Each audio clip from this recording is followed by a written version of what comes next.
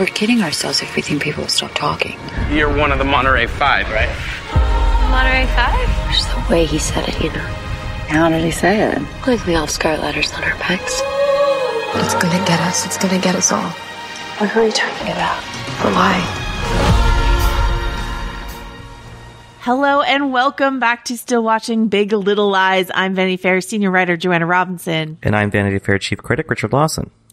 Each week on this show, we break down the latest episode of Big Little Lies. This week we will be discussing Season 2, Episode 2, The Telltale Hearts, which is directed, as they all are, by Andrea Arnold and written by David E. Kelley and Leanne Moriarty. This week we have an interview with the lovely Crystal Fox, who plays Elizabeth Howard, Bonnie's mother.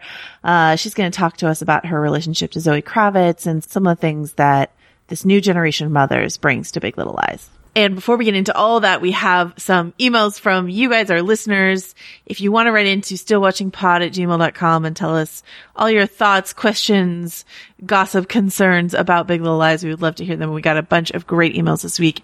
And I am going to start with this first one from Thomas. Thomas writes, I was curious as to whether either of you read any queer subtext in Big Little Lies Season 2, Episode 1. I'm thinking particularly of the outright camp of Renata lip-syncing Diana Ross in glitzy red couture, practically drag, but also Jane dancing on the beach to Mystery of Love with its inevitable Call Me By Your Name connotations, and the broader themes of trauma, solidarity, intersectionality, and fraught nature of sexuality, very queer relevant issues. I'm thinking too of a recent HBO Pride event where drag race queens dressed up as the Monterey Five. Are these purely incidental moments, or do they together speak to a broader, more deliberate choice by this show, headlined by cisgender heterosexual women, to embrace queer codes/conventions, or at the very least to entertain/pander to queer audiences? And that is from Tom. So I am going to ask you, Richard, what you think of that. Why me? No, I mean, I'll take this one, Richard. No, I think that, there's definitely a queer read on the show. I don't know that it's necessarily overt, but, you know, I think that we're at the 50th anniversary of Stonewall, riots almost. We have like World Pride in New York. And so, you know, part of this sort of myth of Stonewall, which is probably apocryphal and not really true, is that it happened on the night that Judy Garland died.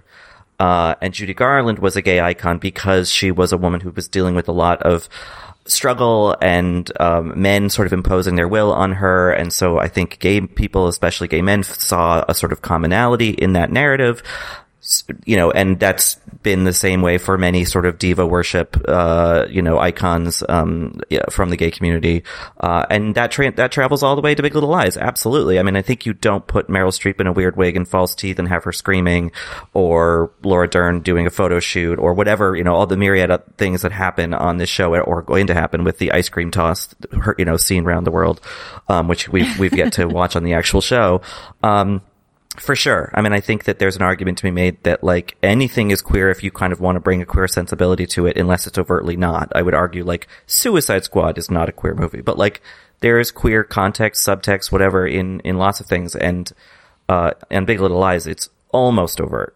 Yes. I don't know what you think of the idea of pandering to. Like, do you think that there's any, like, queer baiting in the way that it's all sort of positioned?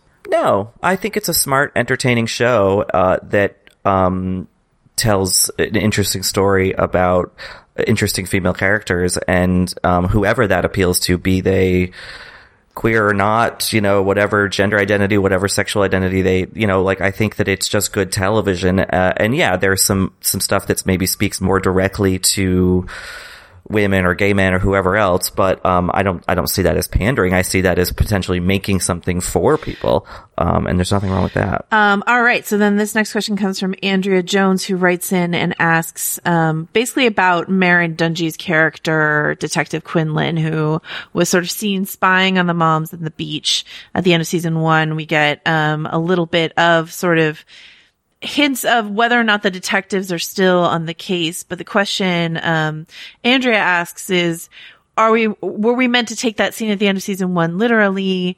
Are we meant to take the detective and the idea of a noose closing in literally, or is any of this in Bonnie's head?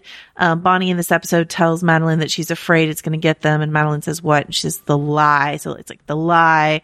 I thought I was clever calling this season the Telltale Heart season, and I just completely forgot that this episode was called the Telltale Hearts. So like, which is a Edgar Allan Poe story about, guilt, the murderer feels like they can hear the beating heart of their victim from under the floorboards, and that it will give them away. So like it's not the crime, it's the cover up, as Richard said last week, etc. So how much are we supposed to take this detective sort of on the fringes of the narrative, literally, or is any of this, invented, subjective? Richard, what do you think? I mean, I take her presence at the beach watching them literally. But I think, I believe that Bonnie saw her. Maybe was the only one, which is a nice sort of visual narrative device to, further other Bonnie. I mean, this is a really big episode for her, and we see a lot more of that, and it's given more context, which I appreciated. But in the sole example of the detective, yeah, I think that's real. And I think the way it manifests itself in her sort of dream or anxiety states, maybe it's a little more overstated, or a little bit, the contrast has been turned up or something. But no, I think this detective really is there, kind of lurking on the periphery, waiting to nail these people. And it should be, we had a little bit of like interrogation footage in the first episode, which we don't have in this episode, but I think that, that's something that I'm, without a spoiler, because I actually don't know. I've only seen the next episode and I have no evidence from that, but like, it's something that I'm hoping will pay off and build this sort of like reviewing interrogation footage and stuff like that. So I think my guess would be, since Marion Dungey is, in the cast for season 2, we've seen her, like, that this will be something, that will play a bigger part going forward. I think it is interesting. We've talked a lot, about the use of race on this show, and it becomes more overt in this episode when Bonnie's mother comes to town and is like, I haven't seen anyone who looks like you, sort of in this town. This last question comes from Joey, and Joey asks, this is a very Little Gold Men crossover question, but, basically, how intentional do we think pushing Big Little Lies past the Emmy consideration window is?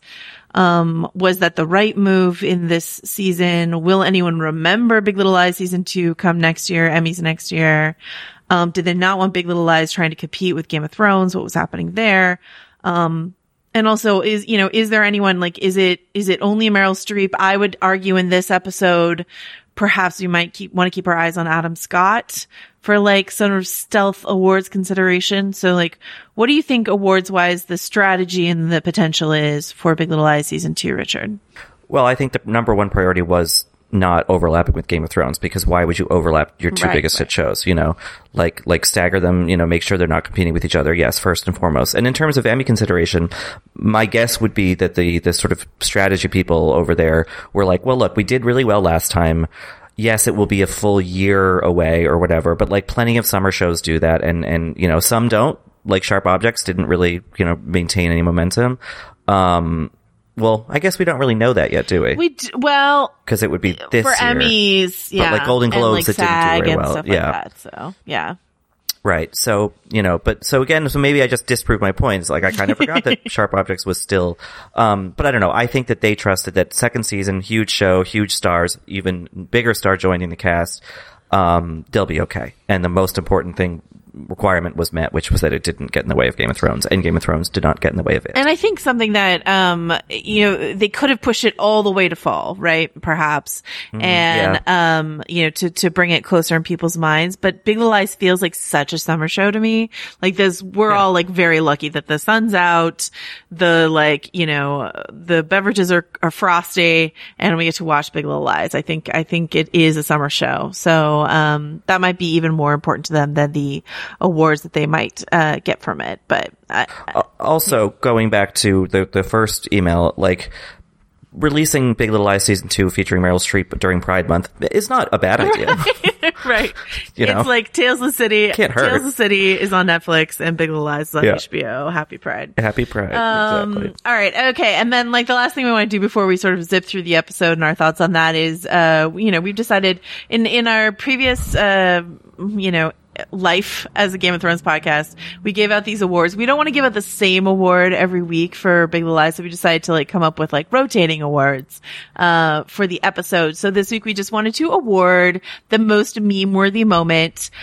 It's probably like if we were to do this every week, it would probably just be Laura Dern every week. So though it looks like Meryl Streep won the meme wars last week with her tableside scream. I don't know if I'm sure our listeners saw the edit of Shallow over Meryl Streep screaming. It's my favorite meme of the week. So, and there's like the Carly Rae Jepsen saxophone. The same person did that too.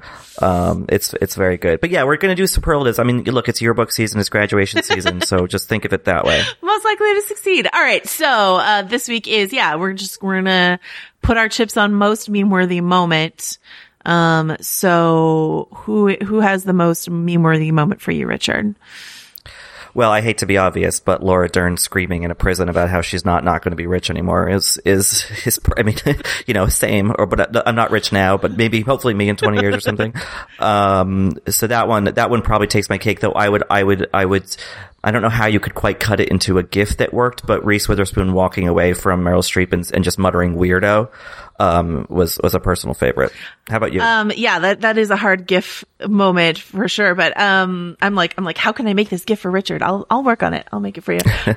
For me, it's also Laura Dern. It's gotta be, it's her driving away from her Tesla, in her Tesla, like middle finger extended out the sunroof after she's thrown her husband out of the car. And I think she says something like, give a woman a moment or something like that. So anytime Renata screams, it's hard to. Yeah, give a woman a moment. That's pretty good. That's pretty good. Yeah. So that's what we've got. I mean, like, there's other stuff, obviously like Meryl Streep saying like what she says, like, I don't like you or something. I mean, she just says some stuff that you're like, wow. So if you guys disagree with us, please email stillwatchingpod@gmail.com. Let us know what you think your meme-worthy moment is. I will be curious. I'll be watching the memes this week to see if people picked up on anything other than Laura Dern screaming, but it's hard to beat it. It's also, I mean, Richard rejected my suggestion we do best dressed, but I'm going to sneak this in anyway and just say that like Laura Dern's outfit when, Renata's outfit when her husband gets arrested, which is this like insane puffy vest, belted puffy vest over like Chanel pants with like a Chanel bag or maybe fanny pack Louis Vuitton pants and like a Chanel bag. Anyway, it's one of the craziest things I've ever seen. And I saw her in that red sparkly number last week. So, keep your eye on Renata's fashion, but all right, let us get to the episode itself. I actually kind of want to begin at the end just because I'm afraid I'm going to forget it. I don't know how many people listening binge watched season 1 to refresh themselves since it's been like, nearly 2 years since it was last on. But the closing song choice is a cover of the Elvis Presley song, The Wonder of You, which of course is what, Adam Scott's character Ed sang, or Adam Scott lip synced. It was someone else singing for him, at the talent show last year. And it was like such a powerful moment in season 1, because this is the lyrics of The Wonder of You. It's such a like tender love song dedicated to his wife, and you just watch Reese Witherspoon under the glare of all that like affection crumple with her own guilt of knowing that she's had this sort of extramarital affair. So I thought that was a really snappy choice to close out the episode after Ed has had his big moment. I want Richard to hear your thoughts on like Ed throughout, Adam Scott throughout. This is just like he was a great supporting player in season 1. He's great again here, but like this feels like the most he's gotten to do. What do you think of all the Ed of this episode? Well, I think it's a really interesting character because I can't quite get a read on him, which is sort of true to real life. He seems like kind of a jerk sometimes. He seems very like, in the right for feeling wronged. Other times he's kind, he's a little cold. Like he just feels like a full person. And I think that's why it's a really interestingly written character and a really interesting performance. And with the stuff in this episode, with this kind of convenient daughter blurting out that Madeline had an affair and he overhears, and you're like, wow, this is really melodramatic. In the same episode where Renata's husband gets arrested, I was like, sure, a lot of things sure are happening. But then the way that the show kind of always does is by the end, when that song is playing and it's back to the sort of Jean-Marc Vallée-esque, quick cuts and ruminative little scene, shots, it absorbs that melodrama and makes you feel something sort of more real. It's remarkable the way that this show can serve you up such a sort of high calorie meal, but then afterward you don't feel gross or overstuffed or whatever. It just feels exactly proportional. It's a weird bit of alchemy or, wizardry that this show can do. Yeah. And I think also that scene he has where he, declares their marriage over, and, he allows the hurt in his voice. He wobbles a bit. And I think, I'm influenced by the fact, I've seen Adam Scott in a number of things. I knew him from Party Down before I knew him from Parks and Rec. I've seen a lot of his indie films or even Step Brothers and stuff like that. We've seen Adam Scott do a lot of things, but his most iconic role is Ben Wyatt, loveliest boyfriend / husband in the whole world on Parks and Recreation. The last time I think I remember Ben Wyatt crying was the wedding episode of Parks and Recreation. So when I hear Adam Scott put some water in his voice, it immediately hit me really hard. And I think it hits Madeline too. And I like that, this is, once again, we talked about this last week, Reese Witherspoon wanting something maybe a little juicier than Madeline is, and Madeline is maybe a little one note, Tracy Flick-esque in the book, and she wanted a little bit more drama for her character, and so they added the extramarital affair in the first season. And so then this fallout, all of this season is added, but this fallout is sort of the natural extension of that. And I really love it. I really, really love it here. And to then compare this fallout to, the other battles Madeline's fighting, with her trying to get her daughter to go to school, getting Abigail back home with her, so her conversations with Bonnie, and then her conversations with Mary Louise, which is just someone calling her out on her shit in a way she's not used to. What do you think of Madeline's whole journey in this episode? I think it's interesting. I think that Madeline is, yes, she had the concrete things of the affair, and now with her daughter, and now her husband finding out about the affair, that, and obviously the murder. So those are plot points for her character to sort of be arranged around. But unlike, certainly Bonnie or Celeste, who had distinct sort of, I guess, narrative guidelines, the Madeline character always felt a little more looser. She was kind of just in scenes, but none of the scenes were really about her story. She was just kind of reacting to Celeste's story and to an extent Bonnie's story, Jane's story. Right. And so I think now that she's getting a little more focus, it's interesting, and Reese Witherspoon plays it really well. Again, I get a little bit skittish about adding too much to the mix, too many kind of dramatic plot developments. Again, the show handles those well and can absorb some of that, but I don't know, given that this is just the second episode of this season, and granted it's a short season, it's well, where do we go from here? I hope it doesn't get right. Two more high drama. Yeah. Yeah. I don't know if we can promise you that. So the Madeline moment that really struck me, and this speaks to, this is I would say this is a Bonnie episode, and so I kind of want to finish with Bonnie. So we'll get to Bonnie eventually. But the Madeline moment that really struck me is, she goes to pick up Celeste, no questions asked. Celeste in an Ambien haze has crashed her car. She picks her up in the robe. She's there for her. She's supportive. She sees Bonnie on the side of the road. She pulls over. She sort of begins interrogating Bonnie, where are you going? What are you doing? Get in the car. And then she goes, are you on drugs? You know, and then Bonnie has the great, like, are you on drugs? Like, fantastic retort. But like, they drive away and, you know, Madeline's essentially like, she's unraveling. I can't believe it. Can you believe it? All the while, Celeste is like sitting next to her in the car, like having driven her car into a tree on drugs. You know, like she's literally the person on drugs. And so this idea, once again, it's like, the insider outsider thing. You know what I mean? And it's like, there's the circle the wagons aspect, that happens around the core group of large, you know, of white women in this town. And then there's like, Madeline wants to circle the wagons with Bonnie because they're all sort of complicit in this one thing. Bonnie is resistant to that. And so she's still getting the outsider treatment and the suspicion and all of that. And that's really fascinating to me.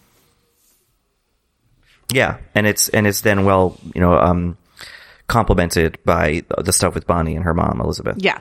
All right. So I want to hop over to that, but really quickly, I want to touch on Jane and, this other really profound moment of the episode, which is Jane having to tell her son, Ziggy, who his father is, first of all, which he already knew, and also, kind of the nature of how he was born.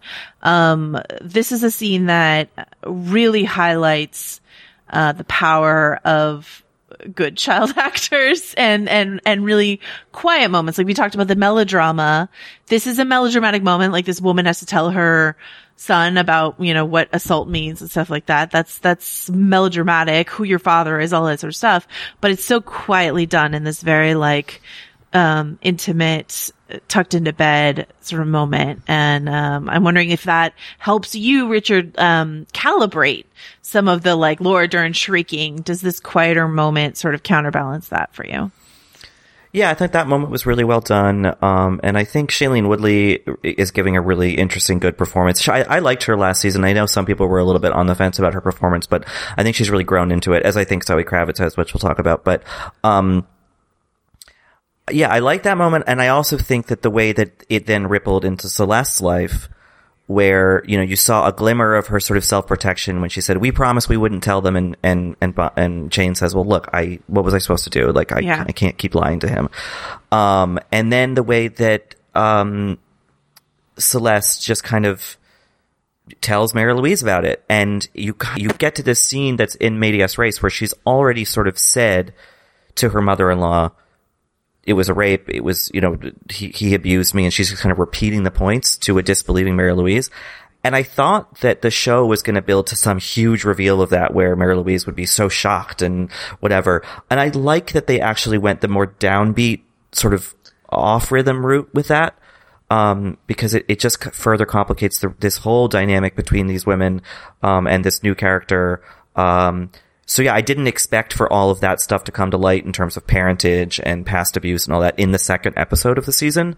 But now that they have, it leaves me all the more curious where they travel with that from here. Yeah, I'm really fascinated by Meryl Streep's line reading of "I don't believe you," where she just goes, "I don't believe you." Like, and it was like very interesting because to deliver that line, to have a woman say like, your husband beat me, and for the line in response to be like, I don't believe you. There's a lot of different ways that you could play that.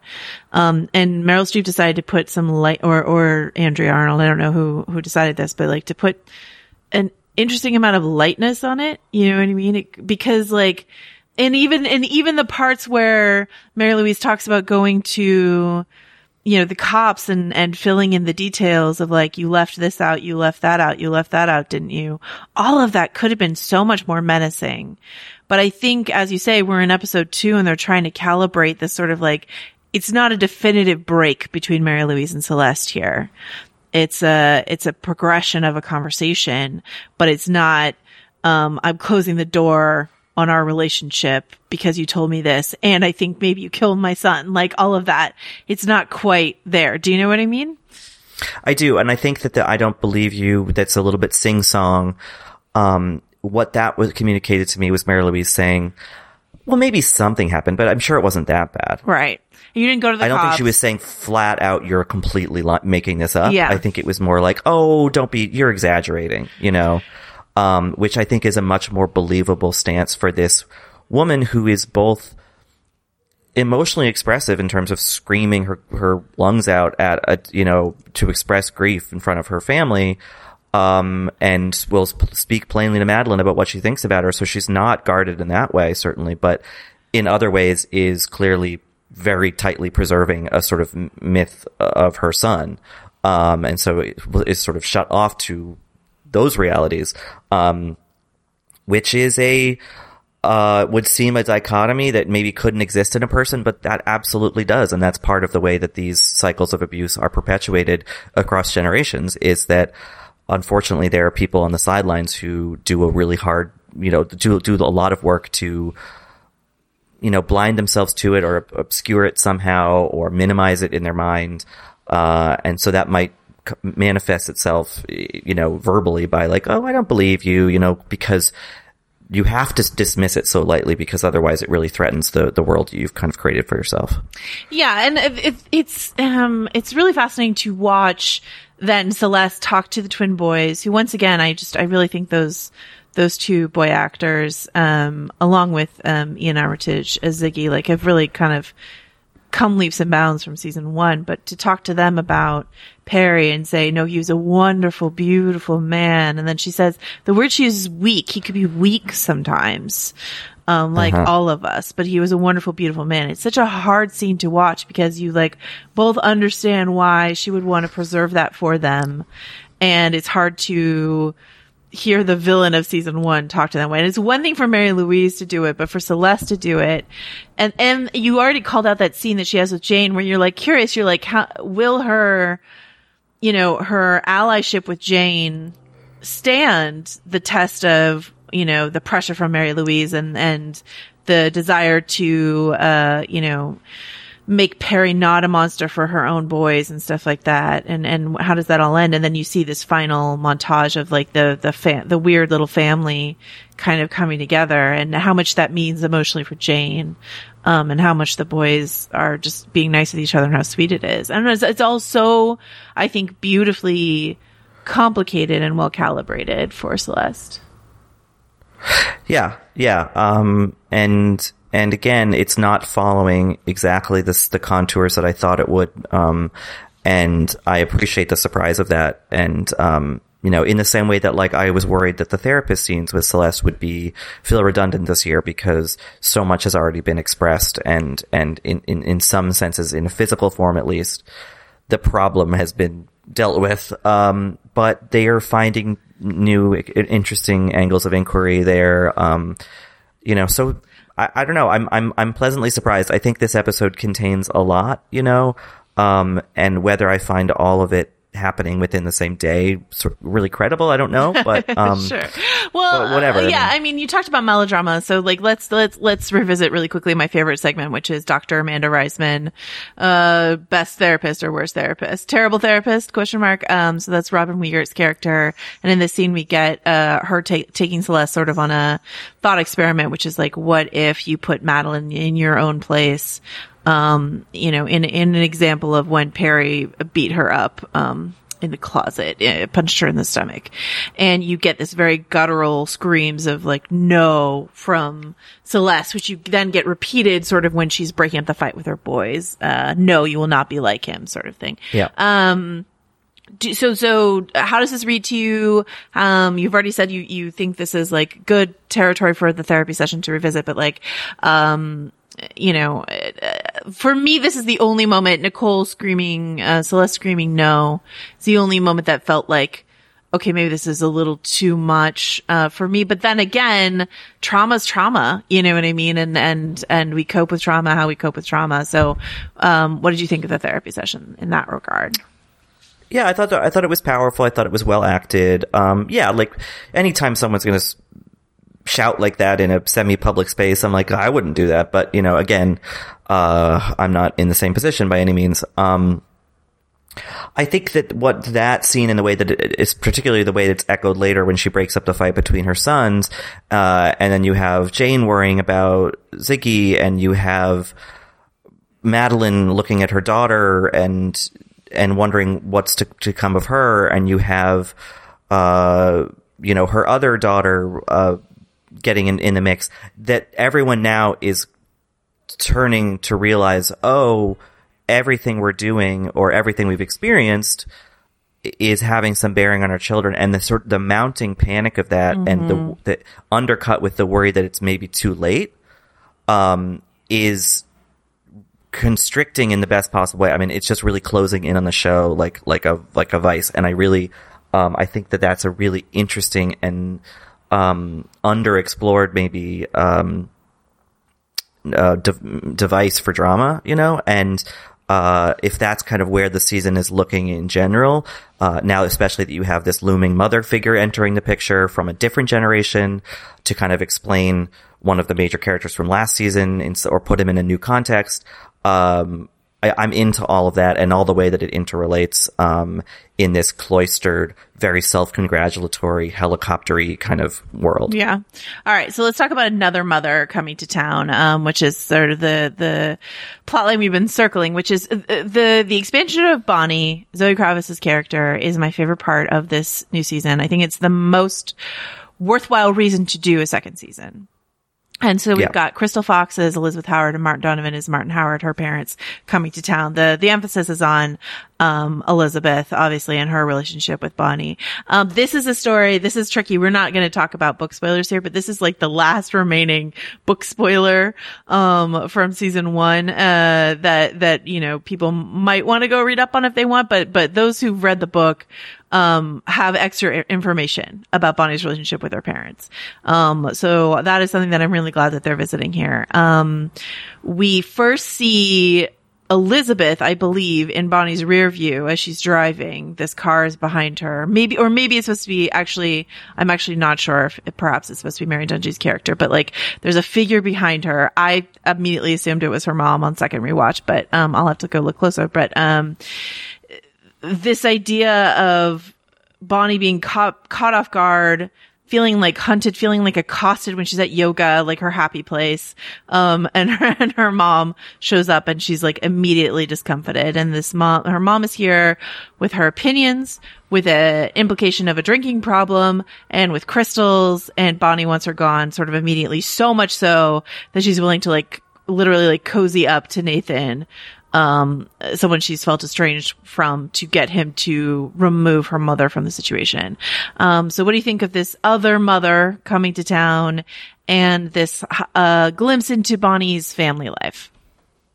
Well, I think the smart way that you handle a second season like this is you have to, I mean, some shows do it less successfully, like The Tailies and Lost, but you have to introduce new people who can observe what you've accepted as the reality of the show and then comment on it and change things, right. You know? Yeah. And so I think the introduction of both of these mother figures has been really interesting in that regard. I think Crystal Fox is so good that I really want to see more of her. And, you know, despite what I think could be read as perhaps a little bit of a stereotypical thing regarding race and ethnicity, with her doing this sort of witchy stuff with crystals and a feather and a bone, I think it was. I thought that added this really interesting element of not the supernatural by any means, but something spiritual almost, you know? Yeah. Which the show is sort of does not really have. I mean, they have their own sort of religion, but that's more sort of money and, you know, status and all that. Yeah.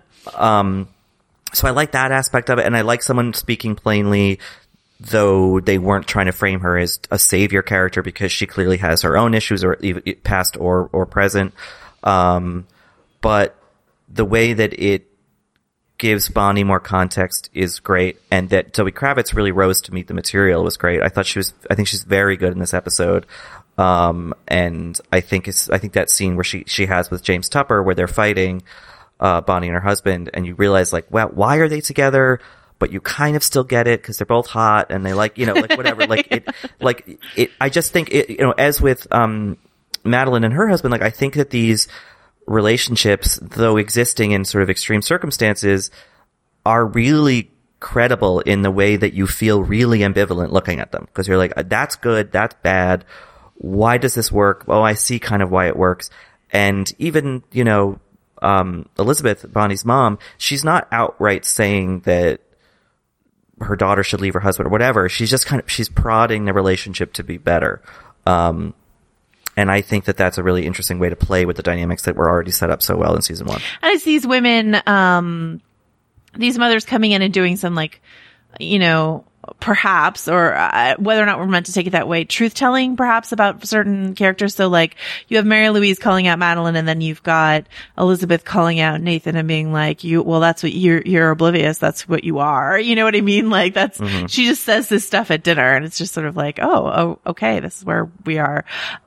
So yeah, I think it's incredible new variables to bring into the mix here.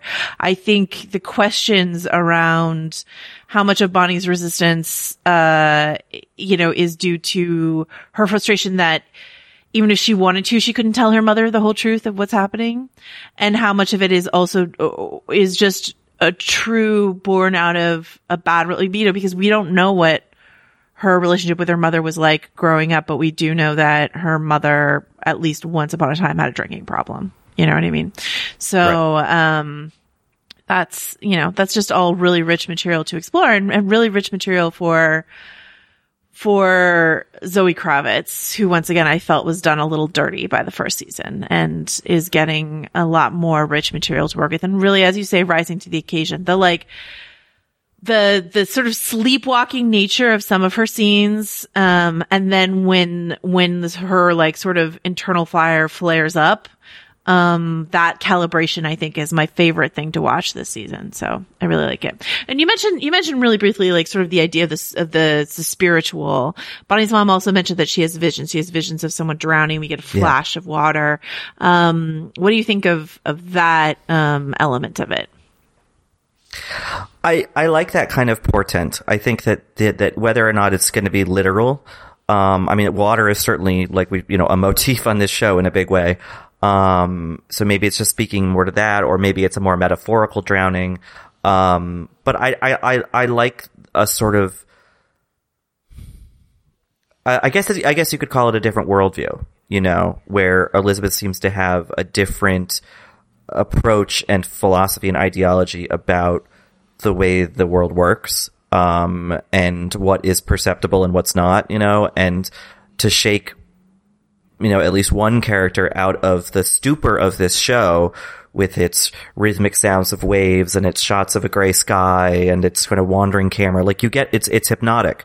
And I think someone, even if she's coming at it from a sort of woo-woo spiritual place herself, shaking someone out of that trance is interesting to watch. I like that. I hadn't thought of like the whole town itself as sort of lulling you to sleep with the waves and stuff like that. So, yeah, and the danger of the water. We talked about the water motif. This is something that I noticed in the first watch through of the season, and the first time I watched through like the first 3 episodes that we have, like I noticed how often Bonnie is drinking water, and I just thought maybe that was supposed to be like, oh well, she's an incredibly healthy person and she's constantly hydrating, and I was like, I should hydrate more. Like that was sort of my takeaway. This time though, I'm watching through, I'm like, well, maybe this is something else at play here, and maybe they're trying to like say something about the water that's constantly being ingested by Bonnie, the way, you know, her mom says you're drowning in a way, like she underlines the metaphor there, but like the idea that Bonnie is constantly just swigging water,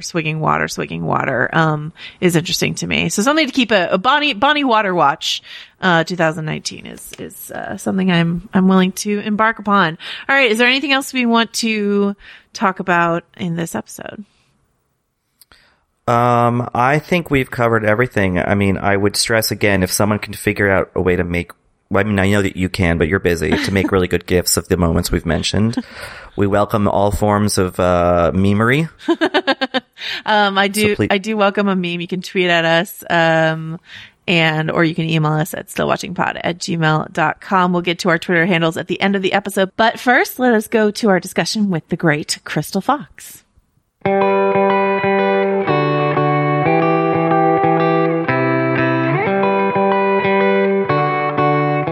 So I'm curious what you can tell. You know, people listening to this will only have seen up through episode 2, your first episode. But with that in mind, what can you tell Big Little Lies fan about your character Elizabeth and what she brings to the show? That's the interesting thing. A lot of things I have to keep hush until I see it. I haven't seen any of the performances yet. I'll see it when the public sees it on Sunday. However, the little I can say is that I think you'll see where Bonnie where she comes from. You know what I mean? Yeah. The apple doesn't fall too far from the tree. And her mom is grounded. She's kind of a earth woman. Well, so to maybe give you some context, help you out since I have seen the episode, there's this great dinner scene with you, Nathan, Bonnie's husband, and then your husband, Martin, played by Martin Donovan, sort of all around the dinner table. And there's an implication in that scene that your character had a history with alcohol and is maybe sort of veering back that way or not. I'll say this. I think when we meet Elizabeth this episode, we're supposed to have questions, but not have decided one way or another whether Bonnie's resistance to her has to do with Bonnie's state of mind or whether or not Elizabeth wasn't a great parent after all. Do you know? Yeah. Now, they showed this in the second episode? That dinner, yeah. Mm-hmm. Wow, that's incredible. That's good to know. I'm just fascinated. I'm like, what, really? I remember that. I thought they would probably have been near the end. That's awesome. Okay. Well, this is the thing. Bonnie is so reserved that I think you wonder when parents come into the scene, you wonder if they're just going to be there to be a rock, is the person going to lean on them or not? And Bonnie's so strong-willed that I think you'll see that her mom brings out that resistance in her. Mm-hmm. Yeah. And they'll explore why and how. I like that answer. I know relationships. Yeah, because the relationships can be complicated. A lot of times we just hear, "Oh my goodness, my relationship is so great with my mom and my dad," but you very rarely get to see complicated relationships played out in real life. Yeah, something I love is this introduction of your character and Meryl Streep's character. We get this added layer above of mothers, another generation of mothers above sort of the generation we met last season. What do you think? Exactly. Yeah, what do you think bringing that perspective into, like, I guess something it does accomplishes is turn these women who we think of as mothers into daughters as well. You know, so what sort of, what does that do to the story and the narrative as a whole to turn these mothers into also daughters? Well, one thing that I loved about Big Little Lies is that when you first start watching the episodes, take Nicole Kidman's scene, I thought they had such a loving, sexy relationship, right. And then you get into it and it felt like my mouth stayed open for the remainder of the season. Yeah. Just watching them, you're like, what? Oh my goodness. What, isn't that amazing what our perception is at first and then what the reality is.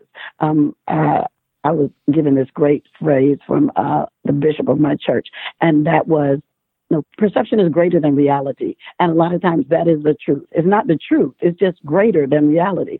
And yeah, my perception was one thing and the reality was a whole nother thing. All of that to say, that is another layer of what I think the moms bring. You sometimes you almost automatically want to blame someone for their parents or on, how you are or your who you become on the parents.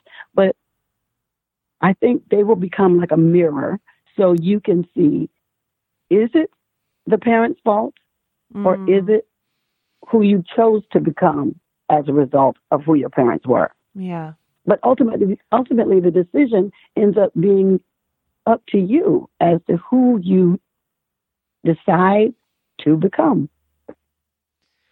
One of my favorite parts of this episode is you've got this sort of hiking scene with Bonnie. You guys are hiking in the woods.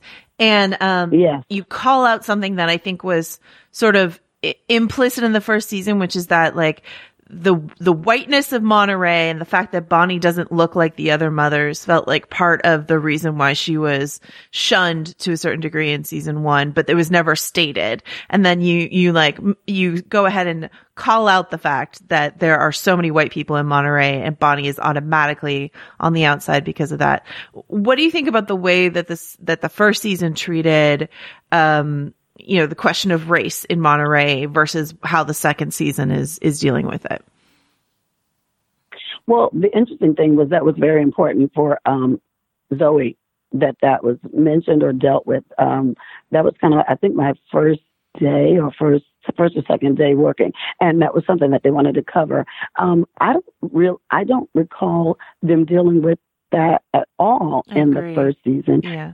In this season, I think it's good. Well, one, that once I appear, you do see the distinct difference, I think, more. And the fact that I ask about it brings attention to it. Another thing that I think it does is it leaves this question mark, too.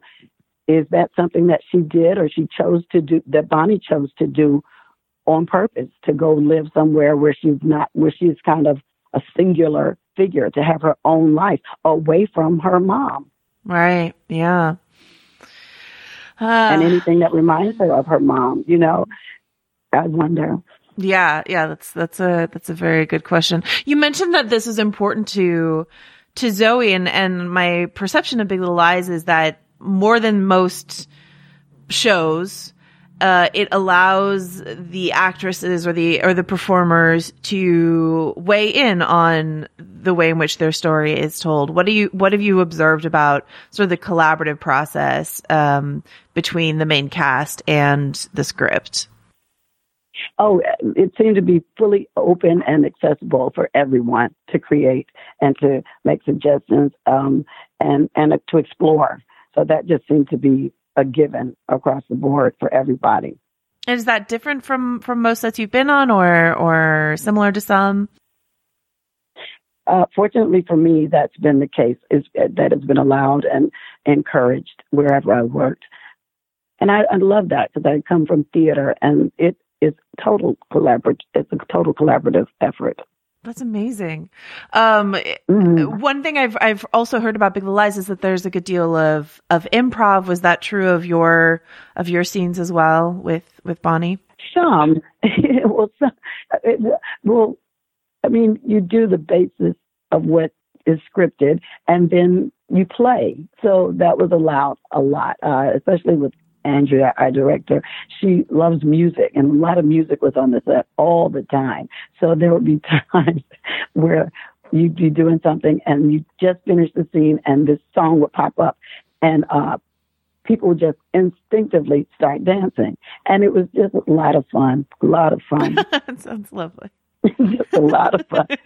So I don't think that those things made it to the scenes, but it helped inform the scene sometimes, and make heavier moments lighter. Yeah, that must be necessary to navigate some of the stuff that happens in Big Little Lies. There's also part of this episode where your character sort of lays down these a crystal and some other objects sort of by Bonnie's character while she's sleeping, and then Bonnie gives it back and says, like, I don't want any of this like shit in my life, basically. Excuse my French. And this idea of visions of Elizabeth, your character, and visions.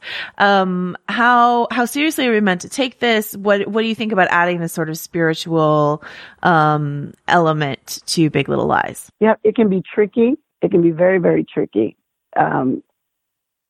Because you may turn people off with it immediately. But I do believe that there are people that have seeing ability or healing abilities. And I think that Elizabeth has those. And I think that's what she's trying to just impart, is a sense of peace and healing around Bonnie. Because she sees that she is not handling things well. The idea of, I've had a vision of someone drowning, and like you're drowning in a way, like sort of saying, like make it the metaphor explicit. There's so much stuff about water and waves and the ocean and Big Little Lies. And something I noticed, and I don't know, maybe you could tell me I'm crazy, but Zoe's character Bonnie is always drinking water, and I know that she's like the healthiest person on the planet and is always doing yoga and is like constantly hydrating anyway. But is there any sort of like intentionality around her constantly gulping water and this drowning sort of motif? Is that at all connected, or am I just reaching? I absolutely wouldn't know. Okay. Now, Zoe would know, but I absolutely would not know. That's fair. that.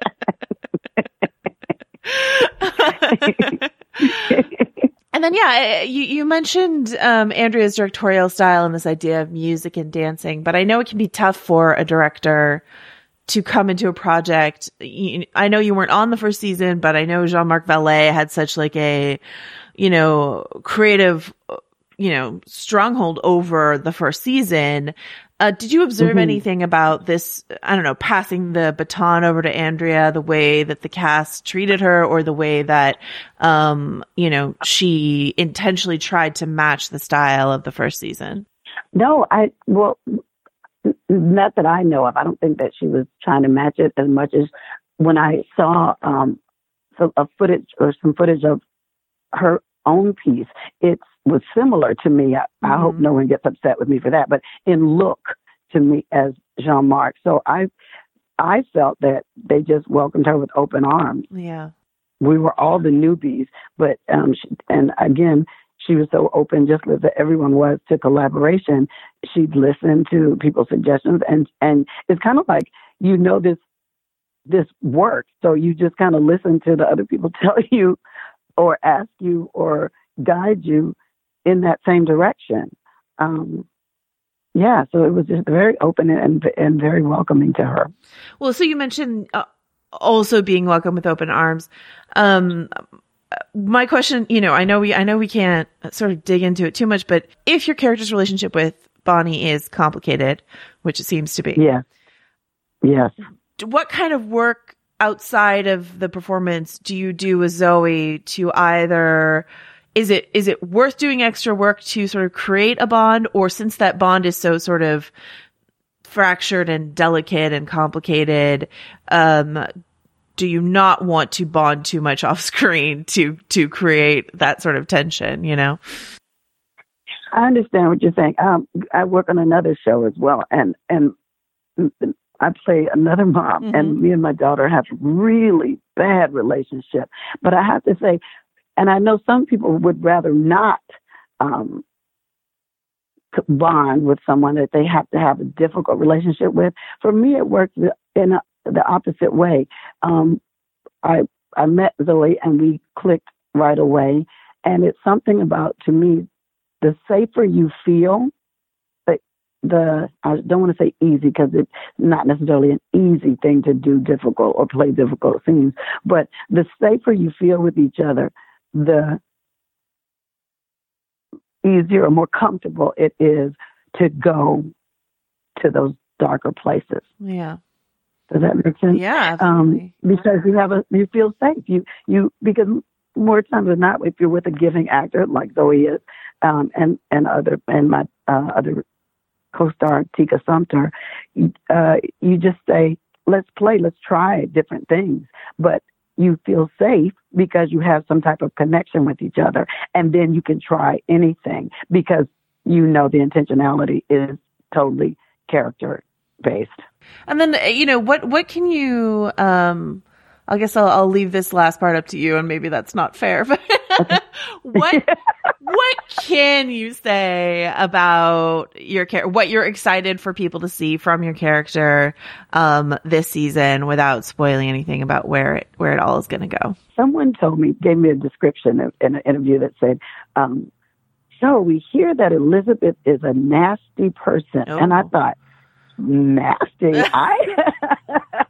I hadn't heard that, but I think that all people are capable of a nice nasty. There's the kind that you see, and then there's the part you don't see. The people that see that are like your family, but there's that cover up. Yeah. And I think you might have seen a little bit of that at the dinner table. Yes, absolutely. Nice nasty is what we have to look forward to. You know what I mean? So I think you're going to see that. It's a little nice nasty. You and Meryl both bringing the nice nasty to Monterey. Yeah, okay, good. That's good. So I'm looking forward to seeing that. I think that's going to play out a lot. All right, that brings us to the end of this episode. Next week, we'll be talking about episode 3, She Knows. Dun, dun, dun. Another ominous sort of episode. No, actually, sorry. Next week is called The End of the World. Even more ominous. The End of the World coming next week. And then still somehow 4 more episodes to go after that.